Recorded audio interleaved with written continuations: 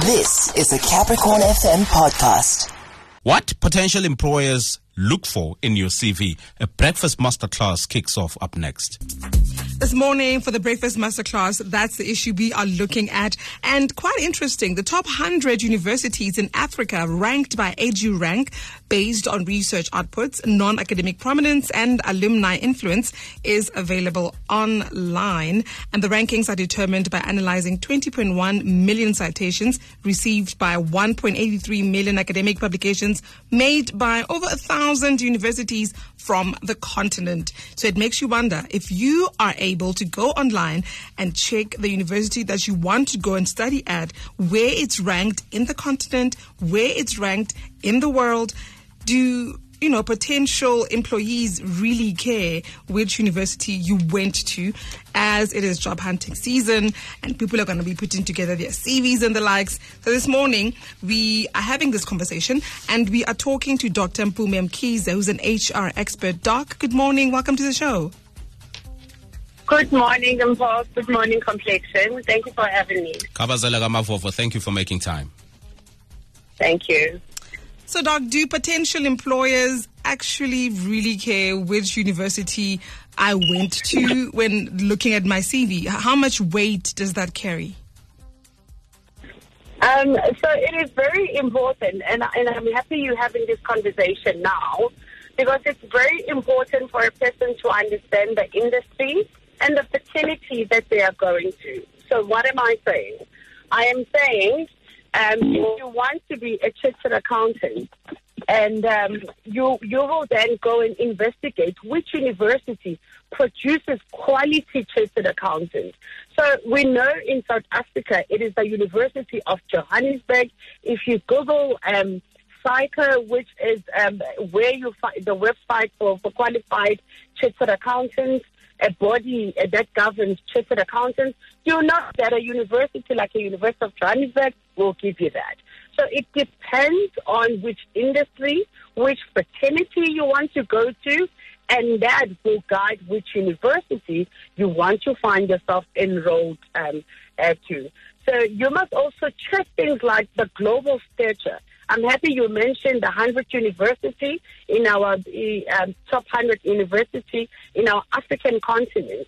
So check the global stature of that university. Where are they positioned? If you're looking at doing things like your postgrad, you will know that it's universities like UKZN, UCT, UP that will assist you in doing your research and becoming that qualified doctor.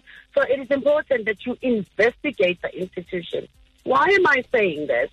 You are not just studying for us in the South African continent or in the African continent, but you want to find yourself being a global person. If you were to go to an international university, you've seen the latest stories and trends where we have people who call themselves doctors, and where you check where they went to international institutions. Now, you hardly find someone who's gone to an approved and accredited institution being questioned as far as their qualifications are concerned. So investigate, check your institution, check if it's the one that will score you that job. All right, great. I've investigated and I've went through the study courses and everything. Now I'm qualified and I'm looking at finding a job. What are some of the popular job hunting mistakes that people are making nowadays? So I can't emphasize this enough. I always say to people, you must always network. Especially for us as black people, we don't network enough. We believe in going out, drinking, partying, and that guy that's hitting on you saying, send me my CV. That's not the network I'm talking about.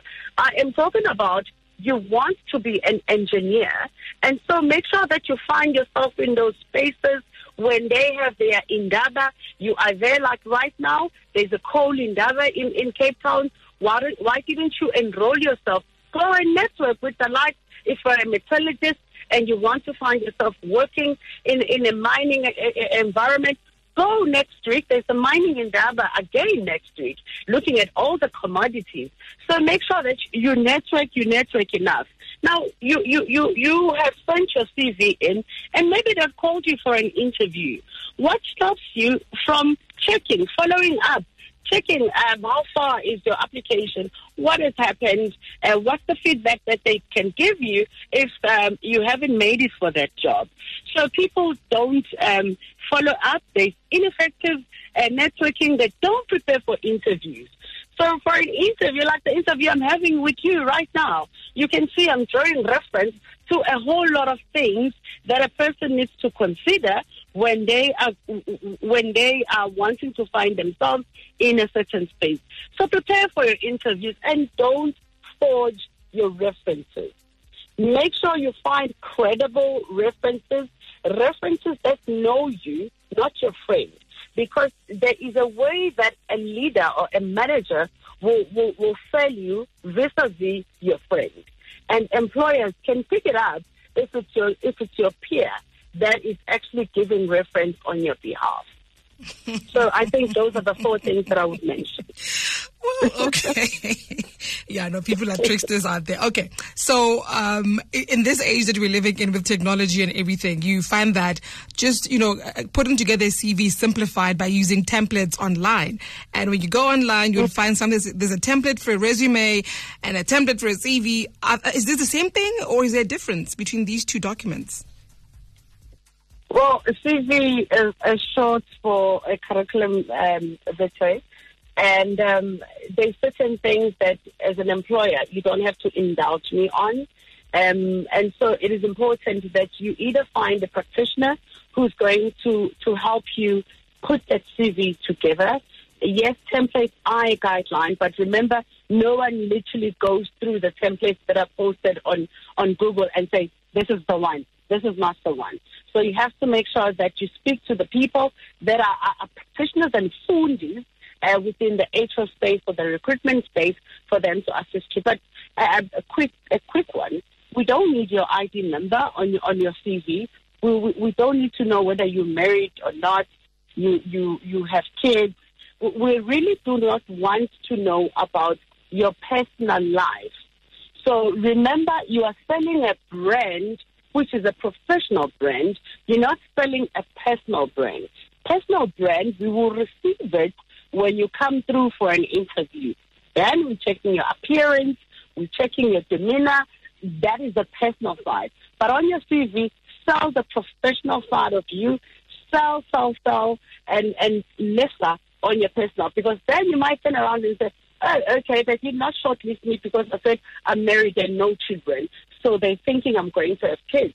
No, that's not what they were thinking. They might have not shortlisted you for other reasons. So don't give them reasons not to shortlist you. Put your professional stuff on the CV. That's all. Yeah, people must stop writing CVs like they're writing myself essay back at school. Myself. I love my dog. I love my family. I love swimming. And this is not a biography. I mean, this is a CV. It's not your biography. Yeah. So people must have difference as well. Nalama plomunyana lawa decorate le CV. They must go. As for plum, we just want to see a CV that doesn't have grammatical errors, a CV that is neat, that says, here is Dr. Mphume. She is a brand. She takes herself serious enough to check for spelling mistakes, to check for grammar, and to sell the story that you're looking for. That's it. Thank you so much, Doc. That's Dr. Mphume Mkhize, HR expert. That was a Capricorn FM podcast. For more podcasts, visit capricornfm.co.za.